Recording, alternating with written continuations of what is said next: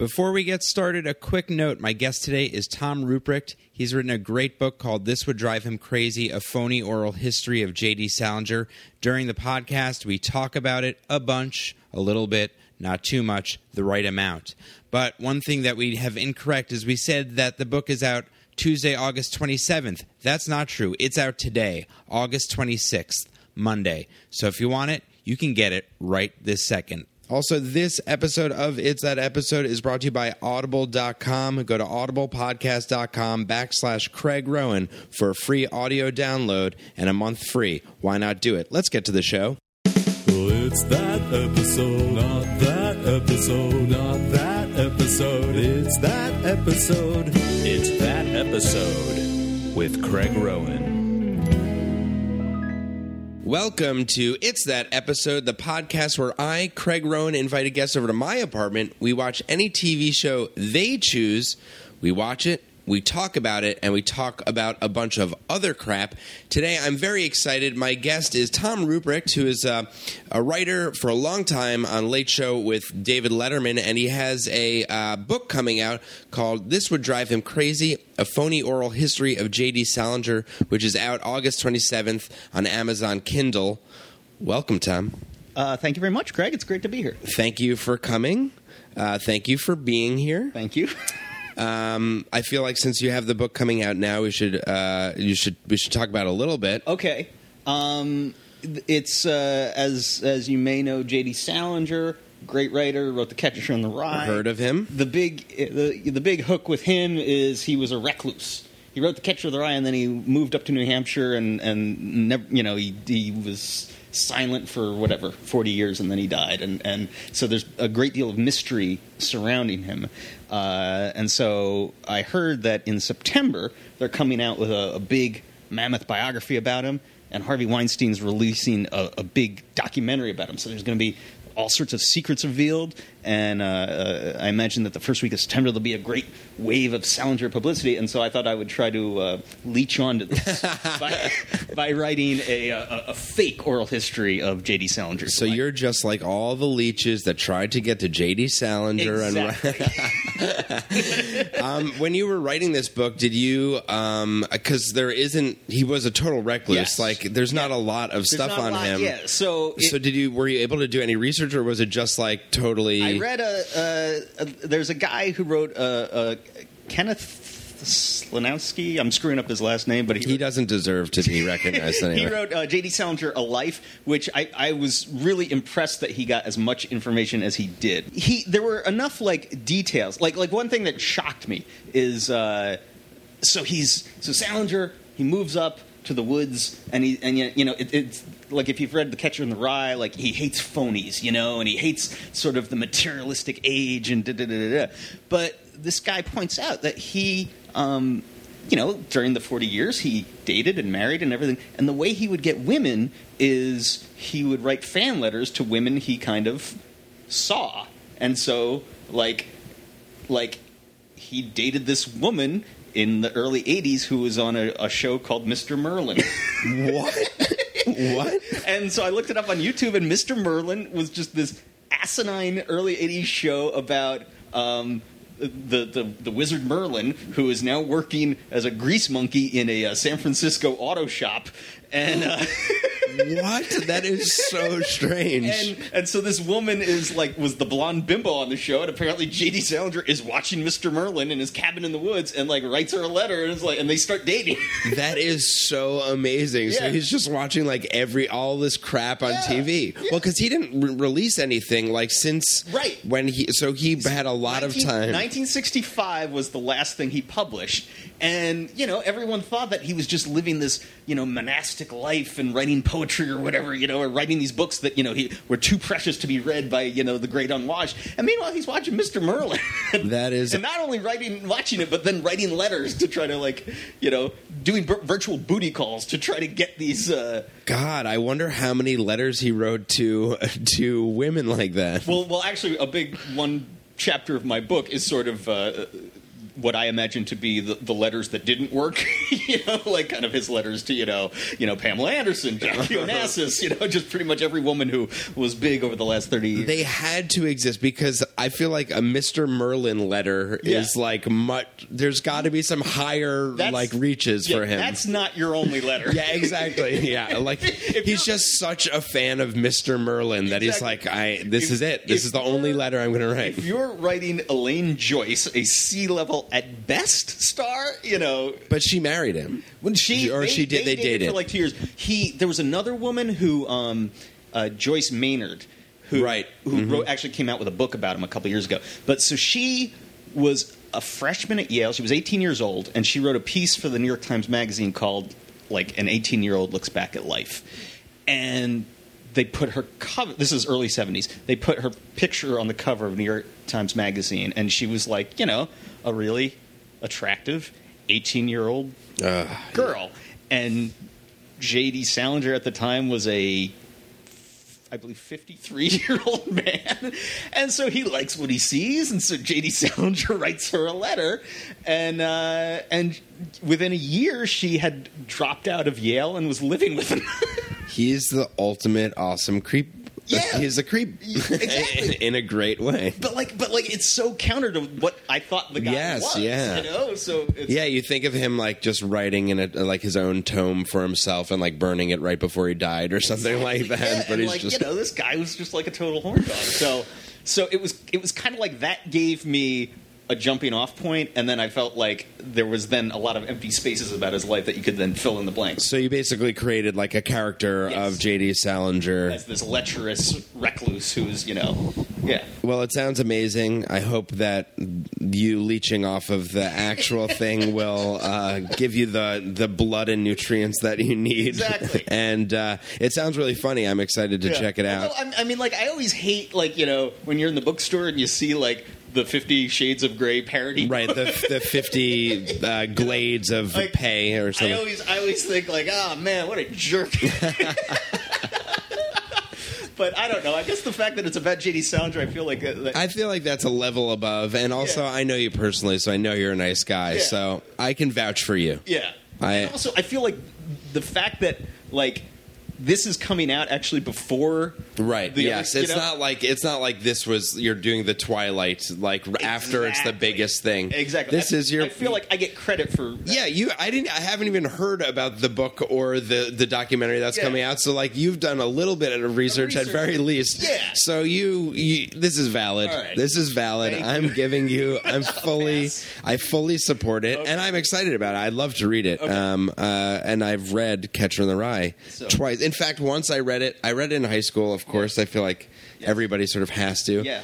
And then when I was an intern on a TV show in college, I just sort of decided to read it again, just to sort of revisit it. And I was reading it on set, and people thought I was weird because it has that. You're this creepy loner. Because it has that connotation of Mark David Chapman who killed John Lennon. That he had, and then 4 months later, John Hinckley Jr., who shot Reagan. Right. He shoots Reagan, and the FBI goes into his hotel room, and he's got a copy of Catcher in the Rye right there. And in the movie Conspiracy Theory with Mel Gibson, every time anybody buys the book Catcher in the Rye, it goes to a database where this person might be a killer, which is such an amazing conspiracy theory. So that's actually another part of my book is that when the Mark David Chapman and John Hinckley Jr. things happen, Salinger starts hounding his literary agent that we really need to target this towards sociopaths. We need to get this book out there to really crazy funny. People. This is an audience that is untapped. It's genius. It's genius. And I mean, Mark David Chapman is hilarious, and I feel like I've talked about him recently on this podcast too. Really? Yeah, I can't remember why, but he definitely came up, and I don't think I could remember his name fully. I was Googling him while I was writing this book, and he was. I mean, I guess this is no surprise, but he was a passionate fan of The Catcher in the Rye. Yeah. After he shoots him, so he shoots John Lennon, and then he pulls out The Catcher in the Rye, and he's just leaning against the wall of the Dakota Hotel when the cops show up, just reading The Catcher in the Rye. And so they take the book, and he points to the opening page where he's written this, underlined this, like, this is my statement. And he's signed it, Holden Caulfield, Mark David Chapman. Ugh. And then he's in jail, and he writes a letter to the New York Times, basically saying to the New York Times, the whole reason I did this is I'm trying to get some attention for The Catcher in the Rye, and I really want people to read my that book. And it was God. like, wow. That's so frightening. I wonder what J.D. Salinger, like, because no matter what, that even he's a recluse, he's watching Mr. Merlin. He knows that. We now interrupt Mr. Merlin for news from New York. John Lennon has been shot. God, that's got to affect you, like, really harshly. Yeah. I mean, that's, like, That can't be pretty devastating. Yeah. Although J.D. Salinger did hate the Beatles, and he hated Lennon's solo work, so That's it's right. not like... And he was desperately in love with Yoko Ono. Yeah, was exactly. always writing her letters. Yeah. It's like, oh, you do some weird art, and I saw you on Mr. Merlin also. Yeah. She was, of course, famously in one episode. Yoko, you're single again, so what I can imagine if you murdered somebody, then you, after that, lean up against the wall and start reading a book, how focused you could be on the book. Because when I'm, like, on the subway reading, I'm so easily distracted by anything. I wonder how deep his reading was in that moment. Yeah, I would find myself, if I had just shot a beetle, I would have trouble focusing. So why don't you tell us what show you decided to watch today? It is SWAT, which there was a movie a couple of years ago. Yeah, with Colin Firth? Or Colin Farrell. Colin Farrell, yeah. The King's Speech was based on... The King's Speech was based on SWAT. Colin Firth would have been a different movie. Yeah, Colin Farrell and was it Samuel Jackson? Yeah. Jackson. So I did not see the movie, and I have not watched SWAT, the TV show, in probably 30 years. I have very fond memories of watching it, like when I was like 5 years old, and I love the opening theme, and like there is nothing in this world that has made me happier than that song when I was 5 years old. Like that was so cool. So I did a little bit of research. This show is on. There were 2 seasons in 75, 76. It only ran for about a year. Yeah. But that theme song, which I listened to earlier, was a number 1 hit. Which is like pretty amazing. Yeah. I don't know if that happens as much anymore. I mean, there aren't as many theme songs, but that's incredible that this was a number 1 hit. And also, correct me if I'm wrong, but there are no words in the. I don't think so. I haven't Yeah, listened to the song in 30 years, but I think it's just purely instrumental. Which I watched the theme or listened to it. There are definitely sound effects, which I assume are from like trucks driving around, but there was no there are no lyrics to it. Which that's also weird that like an instrumental would be number 1. You know, like that's pretty crazy. That would not happen now. I don't think. And it also surprises me that it was only on a year or 2 seasons because like I know for a fact I had like SWAT action figures, and it just seems that like it's weird that the show was successful enough to have action figures, but obviously didn't do. And that also was before like Star Wars, where action figures were like the way to make money. So I feel like this must have been a big enough hit where they were like they decided to tie it in. I could be wrong, but like just the things I remember from. I don't know. How long ago is 1976? 35 years ago? Can't do math. Okay. 37, yeah. 37. Obviously, I love the theme song. There was one of the SWAT gang was his name was TJ, and he was the sharpshooter. So he would like always hang out on the roof, and he would always turn his baseball cap backwards to help him like get an angle. So I always thought that was really cool. And then one of the guys, I think the captain, his name was Hondo. Yes. So, Yep. When I was a 5-year-old or 6-year-old, that just seemed like such a cool name, Hondo. Hondo is pretty cool name. Yeah. And then the episode that you chose, you decided to watch because you had a memory of that.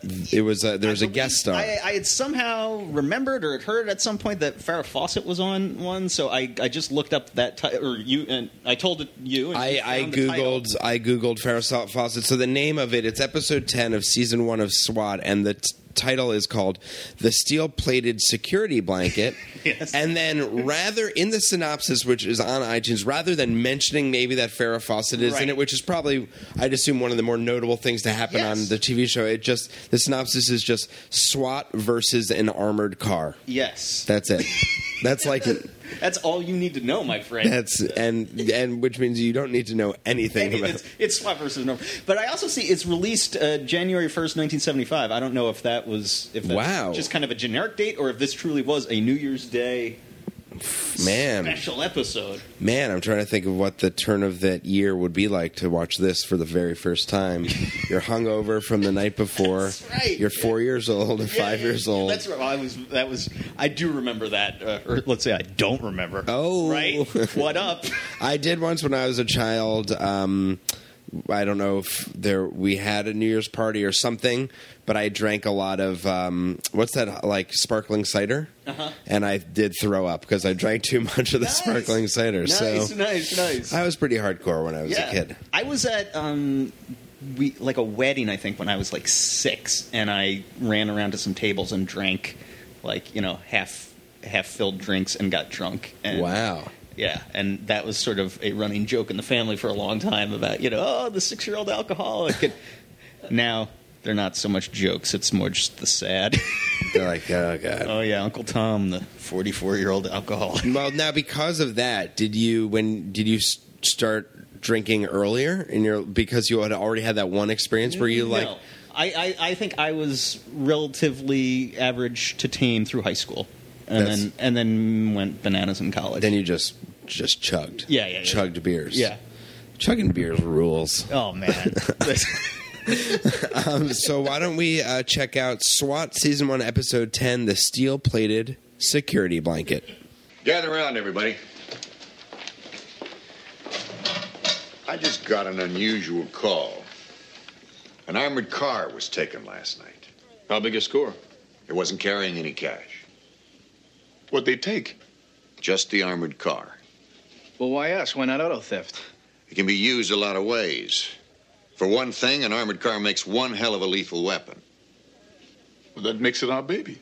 The department's never faced a thing like this before. We're going to have to figure out a way to neutralize it. McCabe, I want you to check with the armored car company. Get a list of all the components in that vehicle. Yes, sir. Do we have any leads on who took it? Not yet. What we do know is that whoever took it wanted it badly enough to kill for it. A quick reminder that today's podcast is sponsored by Audible.com, the leading provider of audiobooks with over 150,000 titles. You can get J.D. Salinger's biography, J.D. Salinger, A Life, by Kenneth Slowinski, narrated by Norman Dietz, at Audible.com for free with a 30-day trial if you go to audiblepodcast.com/Craig Rowan, CraigRoWin. Get that book. Get one of 150,000 books that you want, but on me. Just do it. Why not? Use it. Be a reader, but through the ears. Be a ear reader. Don't you want to? I do. All right. Let's get back to the show. All right, we just swatted it up. Oh, yes, we did. That was really fun. Yeah. It was like it felt like your classic 1970s It really action show. It felt like the opening credits really felt to me like this is what the Beastie Boys Sabotage video. That's exactly this what is I was who they're thinking. parodying. Yeah. It's such the classic intro. I mean, it's amazing them jumping over barriers and it pauses and on their name and jumping through windows for no reason. Yes, that was the best. The guy just dives through a window. Yeah, there's a door right there, and it's an obvious stunt double, and the actor jumps up. Right.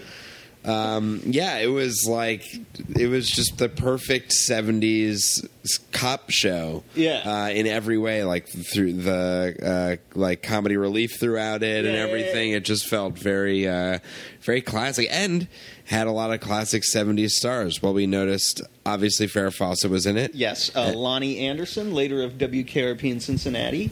She played Miss Texas as to Farrah Fawcett's Miss New Mexico. And I will bet you $1,000 that both Farrah Fawcett and Lonnie Anderson received letters from J.D. Salinger. Absolutely.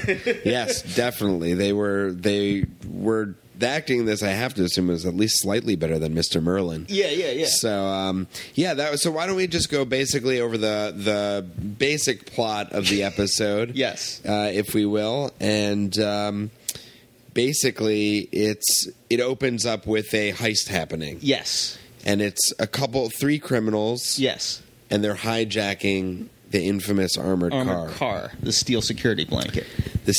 What a weird name for the episode. Steel security blanket. They could have mentioned the Miss America. I feel like, why not? I don't know. Steel. I don't know. I can't think of anything. So they steal an armored car, but there's a Miss America contest going on. Miss American. Miss American, not to be confused with the copyrighted Miss America. Yes. So the people, the criminals who steal the armored car, they're 3 men and 1 woman, and their caper in the first scene they steal an armored car, and then for the rest of the episode the SWAT team is trying to find the armored car because they assume that because an armored car was stolen that something big is going to happen in the city because an armored car can be used as a weapon. It's like it's a dangerous thing for a criminal to have. I was surprised by sort of how intimidated they were by the armored car, like how much of a doomsday device they saw this as. Yeah, it was. The second they heard an armored car was stolen, they're like, we have to go on high alert. They mentioned that some political the person, Undersecretary of State was coming to town. They might be involved with that. They mentioned an El Al plane that would be taking off the next day, as if El Al, I assume, has in the 70s had many flights. There's not just one flight to Israel a year. As if they take it as a potential terrorist threat that this. It really had the modern day equivalent of a dirty bomb. Or, exactly. WMD. Something. This thing is on the loose and we can't sleep until it is. Until it's taken care of. So while they're searching for it and they're doing their duty as SWAT team members, the one of the SWAT team members' fiancés is a publicist. Yes. Working at a beauty pageant. The Miss American. The Miss American beauty pageant where there is $1 million jewels. Yes. The crown and the scepter. Yes. Are worth $1 million. And it turns out that those are the jewels that the criminals with the armored car want. Yes. So somehow the police officer who's hanging out, feet away from the $1 million jewels isn't able to make that connection that, maybe this is what the... Yeah, there's just there's a lot of... I'm hanging on to this Undersecretary of State. they never... it takes them a while to connect all of the dots. But then, weirdly, they quickly connect the dots. So later in the episode, when the caper is to begin to steal the jewels, the woman criminal's role is to pretend she is injured. Pretend she got hit by another armored car. There's so many armored cars. Basically, this is so confusing. This is unnecessarily confusing. But I picked a horrible episode. No, it's great. The criminals paint their armored car to look like a different armored car, and the woman criminal jumps in front of an armored car. And while that is out of commission because of the accident, they use the stolen armored car to run its route to get the jewels. Right, exactly. So when the man from Morton's armored car calls the SWAT team, which, by the way, Morton's they are very good. This is, no matter how they are construed in this episode, Morton's armored car is one of, I'd say, top 5 armored car. I've had nothing but positive experiences when I've used them. Yeah, all of my jewels have been very well kept. And so I love that in the episode they're like, they call every armored car place and they say, if anything weird happens, call the SWAT team. Yes. So the guy from Morton says, so you told us to call. Something happened. One of our drivers, who's a great driver, was in an accident. He hit a woman. Yeah. Does that...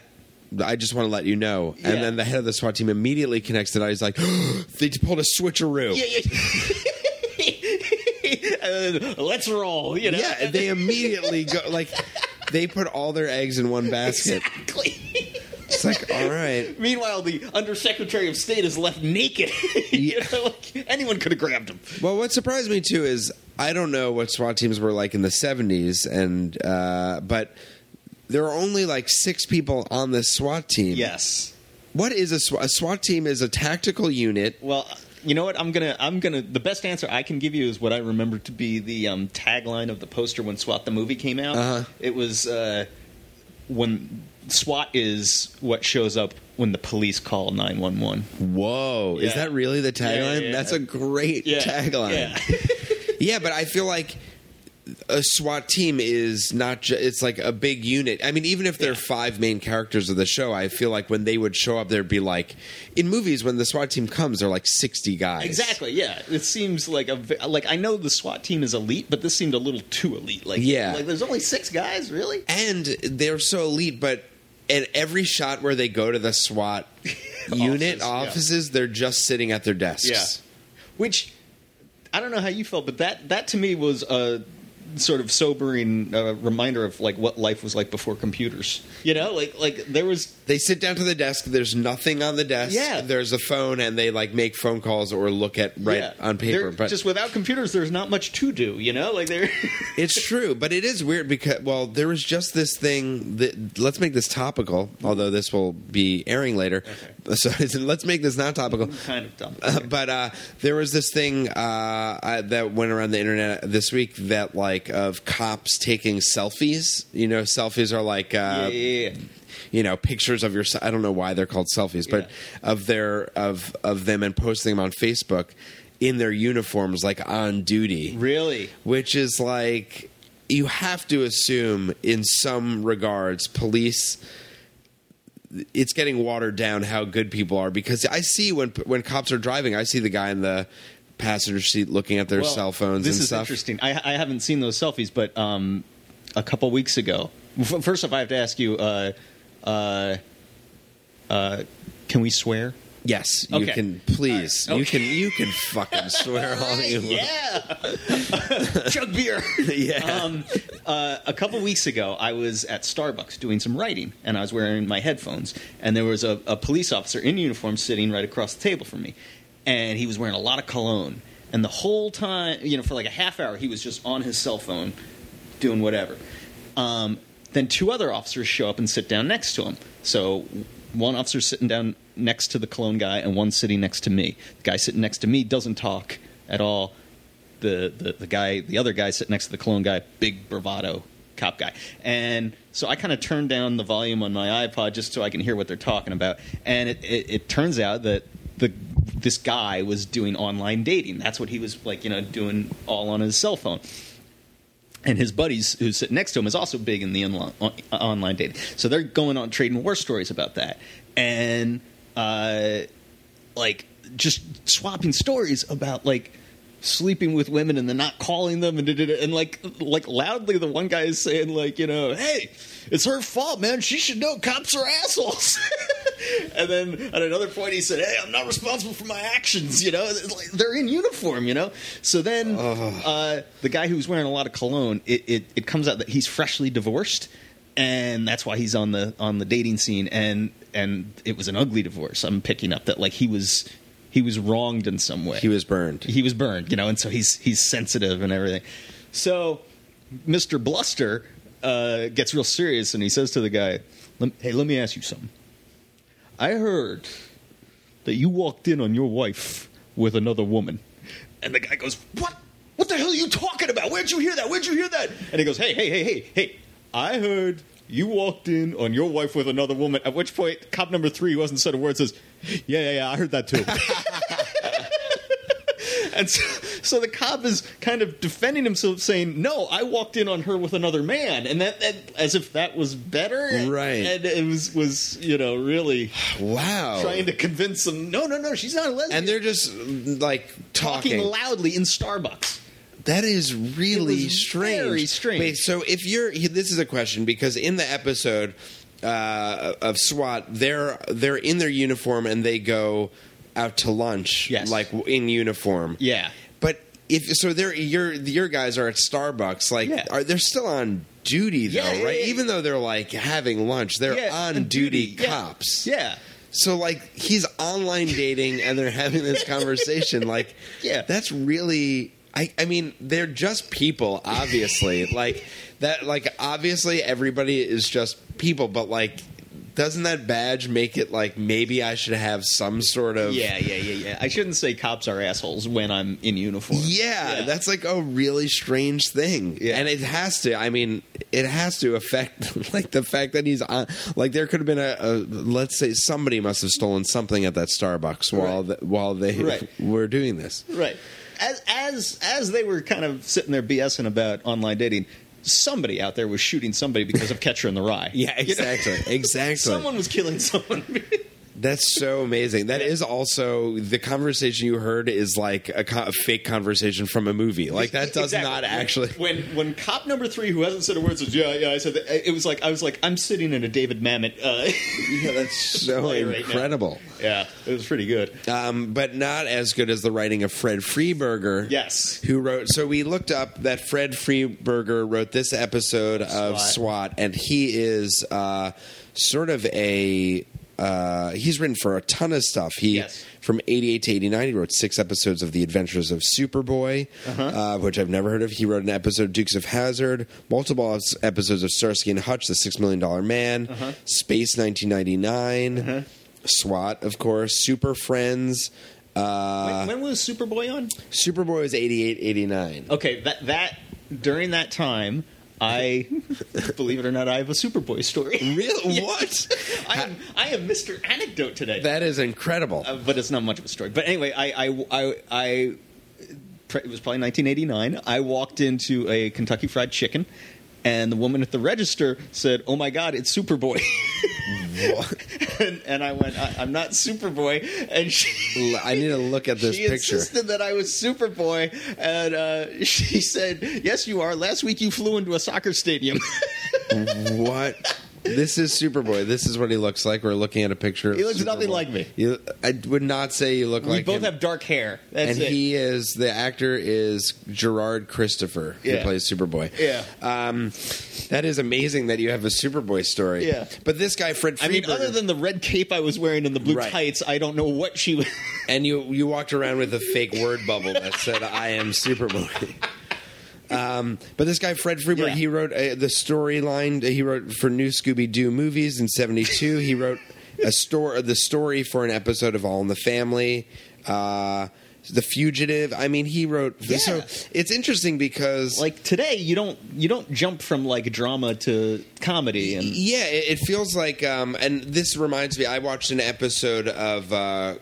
Kolchak the Night Stalker, which was the same era. Yes. And that episode was written by David Chase, who wrote Really? Sopranos. Like just randomly, we watched an episode by David Chase, but it feels like in the 70s, writers sort of jumped around a little bit more. Like it was, I don't know, you weren't specialized. Yeah, why that would be though, but it seems like you sort of like once you get a script in the door, you're sort of like in Hollywood. It feels like that a little yeah. bit. And also, like you pointed out, like it's amazing how much dead air there was, and it's true. Like there would it would be 15 seconds before someone started talking. Yeah, they just show a shot of the restaurant where the SWAT team is meeting for lunch, and then it just pans, follows a waiter, and then just which today would just get edited out. And it's just like I don't understand why it took like 30 years for people to realize that if there's 15 seconds where nothing's happening, we should cut that out. Yeah, and use it to tell the story a little bit more. But it is fascinating. Like it definitely has that feel. Like there are a lot of moments where they'd say something, and then the reaction shots were like 4 seconds long of them sort of like, and then like looking to the person next to them, and then the other person going like, and looking to the next person. Yeah. It definitely has that feel like it's just that palpable 70s feel. Yes, the episode could have been. It was the episode's 15 minutes. It could have easily been 13. But yeah, that's true. But I mean, like nowadays, if it's a full hour, it would be 44 minutes because Right. they're more commercials. So that's 6 minutes of dead air. I bet that's probably that's you could probably relate that dead air to to you're getting 6 more minutes of commercials, which is to me more enjoyable. yes. Yes. definitely want to hear about yogurt and whatever. I was also thinking about, like, so, I watched this show when I was 5. 5-year-olds today they're probably watching, like, Nickelodeon shows. Like there aren't are there cop shows like this around today that kids are watching? That's interesting because, they're definitely like, I guess, like CSI, but those are like at 10 o'clock at night, not prime time. But even cop shows today are sort of more procedural and right, law and aren't order. action. Yeah, this was definitely like, I mean, there was the big action scene. I'd say there were 2 action moments in the episode. One was when, not including the theme song, but one where they were prepping for the meeting up with the armored car, where they're testing their weapons against the armored car, and they're just shooting at an armored car, more or less. Yeah. And then the last one, which was, I would say I was a little bit of a letdown, the final action scene. Very anticlimactic. Yeah. Very anticlimactic. What happens is there's... Do we even need to mention the switcheroo that happens? No. For some reason, they throw in this thing of, like, the guy who owns the jewels is trying to steal the jewels, but, like, why they did that. Yeah. But anyway, the criminals take hostages, which one is the SWAT guy's fiance and one is Farrah Fawcett. And then they have a showdown, but it's very anticlimactic. They just shoot paint at the windows. Yeah. It's really lame. And throw gas in it. In the armored car, and then they shoot one of the guys. It's like you've spent 46 minutes building up the armored car as just this killing device, and it's impenetrable, and then let's just splash some paint on the window. I thought the test scene where they were testing it was more exciting. Because they were actually shooting bullets. Yeah, but I guess going back to what you were saying about like kids, to me when we start watching this and the intro and everything, I was like, this is like every 5-year-old's dream of it. Yeah. Like I can imagine watching this as a kid and being like, oh, this is awesome. But I don't know if there's that sort of equivalent for a primetime show like this. Exactly. Like because I was thinking like when I was 5, I think my friends and I, like, I think we played SWAT, I think we had some guns. Like I mentioned the action figure, but I think we'd go outside with guns and, like, pretend we were the SWAT guys. And it's just like, do kids? Yeah, I don't know. I feel like the thing is, even though I host a TV podcast, I don't watch. I'm not so current on what's happening on, like, prime time. Yeah. But I have to assume, like, you think of, I didn't see it, but, like, this is totally different, but action-wise, something like Sharknado, which was like, even though that was a big hubbub on the internet, I'm sure like 5-year-old, like that's the perfect, like also a great for like a young kid to watch a sci-fi movie about like sharks and tornadoes or something like that. Yeah. Although I got the feeling, I don't know, it just seemed like I felt like while Sharknado was going on, it was. On my Twitter feed, it was doing Super Bowl like numbers, like that's all anybody was talking about. But I kind of felt like it's only adults watching it ironically and making jokes on Twitter. Like I don't know if that is true. I wonder what because I think the numbers weren't that big. But I wonder what they are making. I think they are making a Sharknado too. Yeah, I think. But I think for the branding, it's nice to have anything that's a buzzword. Yeah. Sharknado is definitely probably one of those words from when people like looking back at 2013. Hashtag Sharknado was all the buzz on Twitter. Exactly. Oh god, that's one where the title came first. Yes, okay, here's what you have to write. Yes. So this came out a year before we looked it up. Charlie's Angels, where Farrah Fawcett became sort of a superstar, biggest thing ever. Yeah. But in this, she's sort of like the B story. She's. They give a lot of. She's Miss New Mexico, and she ends up winning Miss American. Yes. But there's this whole not plot line, but they keep on mentioning that she wants stardom and she wants... Yeah. I was sort of confused as to whether or not we were supposed to like her or not. Like yes, exactly. Because it seemed like at times it would be like, oh, but maybe she's just a small town girl and she doesn't want the stardom. She's going to go back to the small town. Oh, that's the kind of interview all the girls were giving. I thought that's what you wanted down the line. No, not really. Why don't you just be honest? My mother always told me, honesty may fill your heart, but it doesn't do much for an empty stomach. You've got a smart mother. Yes. You know, I was just curious. What is it that you really want? I want to turn my life around. I want to turn on to something more than Saturday night at the movies in Tucumcari, New Mexico. So that's why you entered this contest? What, to become a movie star? To marry a rich man? If I can, why not? I was lucky enough to be pretty, so why not use it to make people notice me? Oh, no one's going to pass you by. You're too beautiful. My only exploitable commodity, right? Well, if it means never having to go back to Tucumcari, then maybe all the staring and whistling and being treated like meat on the hoof, maybe it was all worth it. Yeah, basically the fiance of one of the SWAT members, who's a publicist, is taking photographs and has to interview her. She's like, "So why do you want to do this?" She's like, "Well, I want to be sort of." Oh, she asked her, like, "Is it to be like maybe be a movie star or marry a rich person?" She's like, "Why not? Why not use my looks to make my life better?" Yeah. And the fiance is sort of like judgmental of it. Yeah. But then at the end, when she says that she's going to... There's this whole thing of like, is she going to go back to small town New Mexico or... And just, it's leading you in the direction of, from everything I've seen of drama and everything, it's just like, oh, yes, the character at this point will say, yes, the small town is the way to go, and we will like the character. But she's like, no, I'm going to be an enormous star. Yeah, and it's weird. Like, oh, they also don't...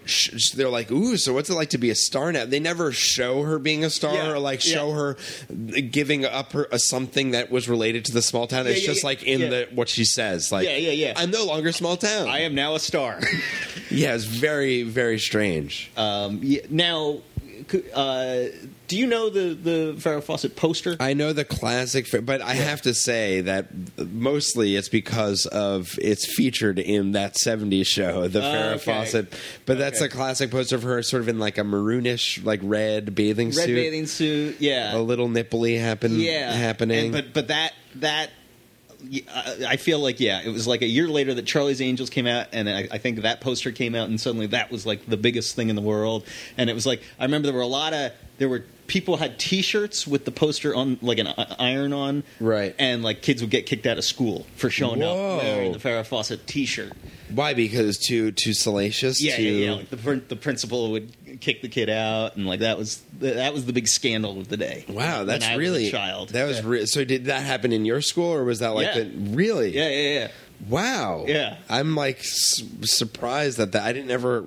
That's so funny. Also, that like a poster would be a cultural touchstone, right? Whereas now I don't know if posters have that same. Well, they don't, but I think it gets back to back then there was no cable, there was no internet, there was like there was a lot, again, dead air for stuff like posters to fill. Like there was a lot of boredom in the mid-70s. You could just look at a poster for an hour, and that would be part of your day. Exactly. Yeah. Just, there was no cable. There was only 3 channels. It's just like something else had to fill the day. So you'd run around the yard playing SWAT, and you'd. Now, did you know anybody who had the poster? Or I think I did not, but one friend of mine did. Yeah, so cool dude. Yeah. He had the poster. Was he? Yes.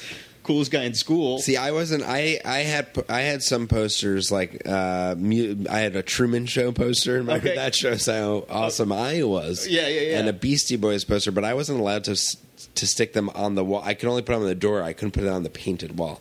I was always very upset about that. Did you grow up in a college dorm? Yes. Yeah. The RA wouldn't let me. My mom wouldn't. It was a bummer. Did you have posters in 70s posters in your room? I had a Greg Nettles poster, who was the third baseman of the Yankees. Ah, okay. Yeah. That's pretty good. That's the only poster I can remember having. I had, at different points in my childhood, a Simpsons poster, Don't Have a Cowman. Okay. From like 89, 90. Okay. When Don't Have a Cowman was a thing. Yeah. I had a Hulk Hogan poster at one point. Okay. I had Wolverine from the X-Men at one point. Okay. And then... Chicago Bulls three-peat poster. Even though I wasn't like a Bulls fan. I grew up in New York. It was just like a cool, like Michael Jordan was cool. Right, that was a cool thing to have. It was because was it the first time they won 3 in a row? Yes. Okay. Yeah. Yes. So before he retired. And Yes. Oh yeah. Okay. Absolutely. But yeah, posters. Now I got the Simon and Garfunkel poster on the wall. Yeah. But I also remember the around that same time I had Greg Nettles of the Yankees. The shortstop of the Yankees was Bucky Dent. Mm-hmm, sure. And he had a very big poster where he was, I believe, shirtless. He was sort of the hunky baseball player of the day. So that's funny because now I'm remembering like Burt Reynolds. Yes. Now I don't know if that was a poster. Was that TV Guide or what was that? Or Playgirl or something? Like he had. It was something like a where he was naked naked on a bearskin rug. Yeah. I don't think it was TV Guide. Like I think it was something more adult. I think you know what I think for Anchorman maybe they did a version like a parody that on TV Guide or something. But that was like I guess posters were like a huge thing. Yeah. And being in Playgirl was obviously the bee's knees. That just seems odd in today's day and age where I can't imagine George Clooney's publicist saying like a leading man. Saying like, oh, you know what would be good? You should pose either for Playgirl or there's a magazine called 10 Inches. I think you should do some dirty male porn. It's very odd. And of course, wasn't Burt Reynolds married to Lonnie Anderson, Yes. who's in this? Is that a famous marriage? That is a famous marriage, and I don't know if this is a famous marriage, but Farrah Fawcett, if you noticed, she was actually credited as Farrah Fawcett Majors. Ooh, I didn't. Lee Majors? She was married to Lee Majors, who was the $6 Million Man. Wow, this is such a 70s time capsule. It is, yeah. It really is. I have to say, one of my favorite moments of the episode, I think we both enjoyed it very much, was when the criminals are meeting in, they're drinking Lowenbrow beer. Yes. They're sort of having a reunion of some sort. Hey, Vince, how are you? How you doing? Nice to see you. Nice to see you. Real beer, just like it was in Germany. You know something? You got some place here. I guess you really know how to hang on to your money. Well, I'm just about tapped out. You're kidding me. Do we? Nobody's jiving anybody. What do you mean? You too? What about that big business you were going to start with the brothers in the ghetto? Well, I started it. The brothers finished it. They wiped me out. And all that money you guys pocketed. They're talking about the criminal business, and the black guy says something. He says nobody's jiving anybody, like to make sure it's clear that he's black. Yeah. And then the white guy says to him, he goes, "Aren't you doing a new business with the brothers in the ghetto?" That's a line written by Fred Freeberger. That seems hard to believe that that was going on. But I was talking to somebody yesterday. So the first season of Saturday Night Live, there was a scene with Chevy Chase and Richard Pryor. Yeah, where he says cracker and but I believe Chevy says the N-word. Yes, he does. Which we were talking about that like. Wow, that's weird that 1975 that was still okay. Like, well, what year did that become? It's interesting because for this podcast, for a live version, we watched a clip that Alana Glazer picked out, and it was from the 80s with Oprah on Saturday Night Live, and they hit race head on too. Yeah. And I don't think they say the N-word, right. But they do... like more or less, like as close as you could. And Lorne Michaels is in the sketch, and it's like this. Yeah, it's weird, like how that can't be done. That cannot be done anymore. Yeah, but it's very more. We're much more PC, I guess. Yeah, I mean, and that terrifies me just thinking like. 20 years from now, I am sure there will be things that are not allowed that are okay right now, and I can see myself as being the old guy, like, as you're being cuffed. Yeah. Wow, no, this was cool. You're allowed to do this. Exactly. I don't know what it is, but there's something that we do right now that is fine, but in 20 years, I'll get hauled off for. It's really funny too because hearing that line, "Nobody's jiving anybody in new business with the brothers in the ghetto." It reminds me of an Airplane where they have the speaking jive scene, and it is so funny, like how that's I mean, obviously there was like slang in the 70s and stuff, but how it's portrayed in TV is like so like we're hip. We know how it is. This is how it goes down on the street. Yeah, the brothers in the ghetto. Yeah. Just very and similarly they have they portray feminism in this in a very strong way as well. Yeah. With one of the also running sort of things throughout the episode is there's an Italian SWAT member who loves pizza. He loves pizza. He says it. I'm not saying it. Yeah. He says it. Yeah. And he says that if he could, he'd eat pizza 3 times a day. But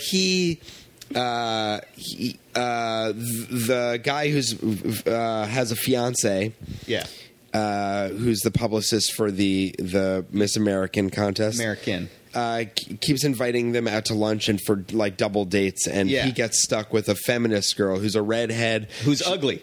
She's ugly. Yes, it's obvious that they're like, let's make her ugly, because it's like they're at the beauty pageant like warm ups. And it's like, oh, we're going to double date. And so this the Italian guy is like, oh, I can't wait. He keeps on saying like, ooh, this is the candy store. Yeah, like he's like, who's it going to be? And then it's a hard cut to, the double date is with my feminist friend who's ugly. Yeah, exactly. And she's got like, like curly red hair and the turtleneck and she's just, what was she saying? She was just talking about, they shouldn't objectify women. Which even that I mean we're getting on very sort of meta PC now, but it sort of is. I found also insulting that like the ugly woman is complaining about the objectifying women, right, and it's also funny like it's like in I watched for this the Bob Newhart show, and they keep on making jokes about like eating healthy and Sprouts, and now it's like, which now I feel like eating healthy and eating Sprouts is totally everyday thing, the objectifying of women, like that conversation is fairly normal. But I think when you're watching this, you're supposed to completely side with the guy is like, oh, this crazy woman, it's presented as wow, he really got gypped being stuck with the ugly girl. Who has thoughts. Oh, another part of the episode that I thought was funny, and actually we sort of spoke to before when you're saying there was more dead air in life, and we could just look at a poster. But I love that the SWAT guy is just at one point he's just at the office looking at an 8x10 glossy of his fiance, and black and white, 8x10, and his boss, the head of the SWAT team, rather than being like, "Get back to work, what the hell are you doing?" He's like, so you're getting married? Like, oh no, he starts putting it back in the drawer. He's like, she doesn't deserve to be locked up in a drawer. But now I wanted to ask you about that, because I thought he was looking at a picture of Farrah Fawcett. Because the guy then says, Captain, let me ask you a question. Is it wrong? Like, should a guy get married before he's really played the field? And I took it interesting. I took it as he was, we might have to go back to the tape, but.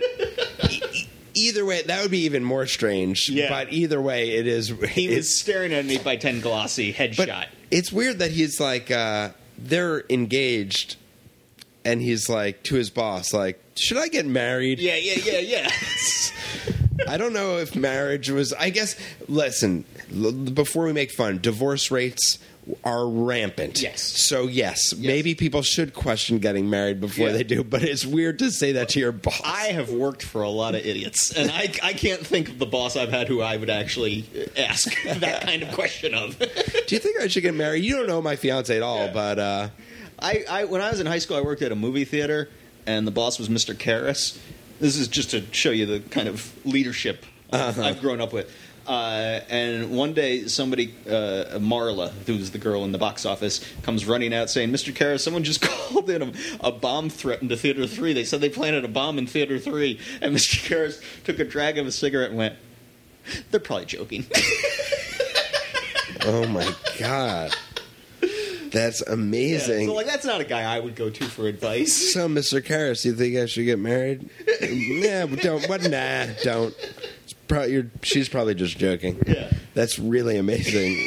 So watching this after 37 years or so later, what are your main thoughts on this show? How do you feel? My main thoughts are that just, I mean, getting back to what we said with the internet, that I just feel like pop culture is so much cooler these days, and there are just so many more cool things available to us that something this boring would never fly today. But in 1975, 76, it's like, well, it's kind of one of the only games in town, and so, yeah, this is good. Yeah, it's also interesting that you say that, because they still, even so, they chose to make this into a movie in 2003. Like, yeah, I don't know why, where the demand was. Yeah, I mean, I didn't even realize it was a TV show. I guess they were just like using properties that they must have had the rights to or something. But like, I mean, I think the movie business has just gotten so crazy about, like, I mean, what's the term? Like, you know,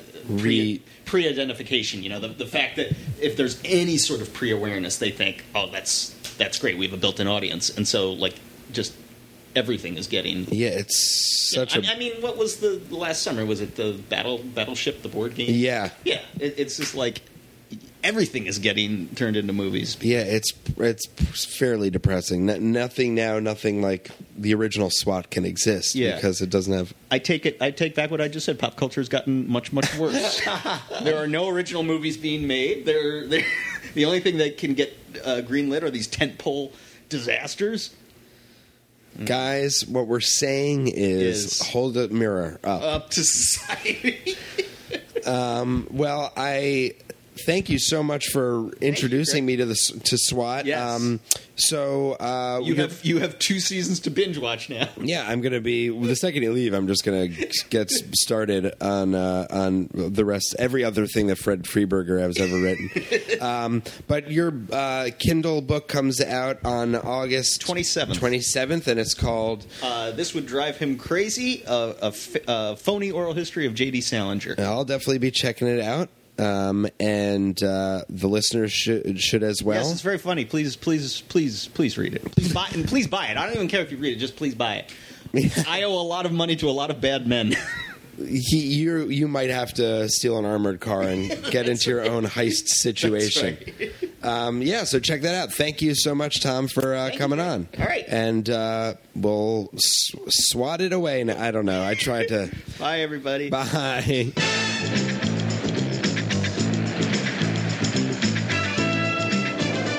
Thanks again to Tom Ruprecht for coming by and introducing me to SWAT, which was amazingly insane and awesome. If you're a fan of this podcast, why not support it? Leave a review on iTunes. Become a fan on It's That Episode podcast on Facebook. Or tell a friend about it. Forget the media. Forget the internet. Tell a friend in person without wearing Google glasses. I dare you. Let's see if you can do that without Google glasses. I doubt it. I doubt it, you robot. Well, thanks for listening, and we'll see you next time. Have a great night and an early mañana. Adios, robot amigos.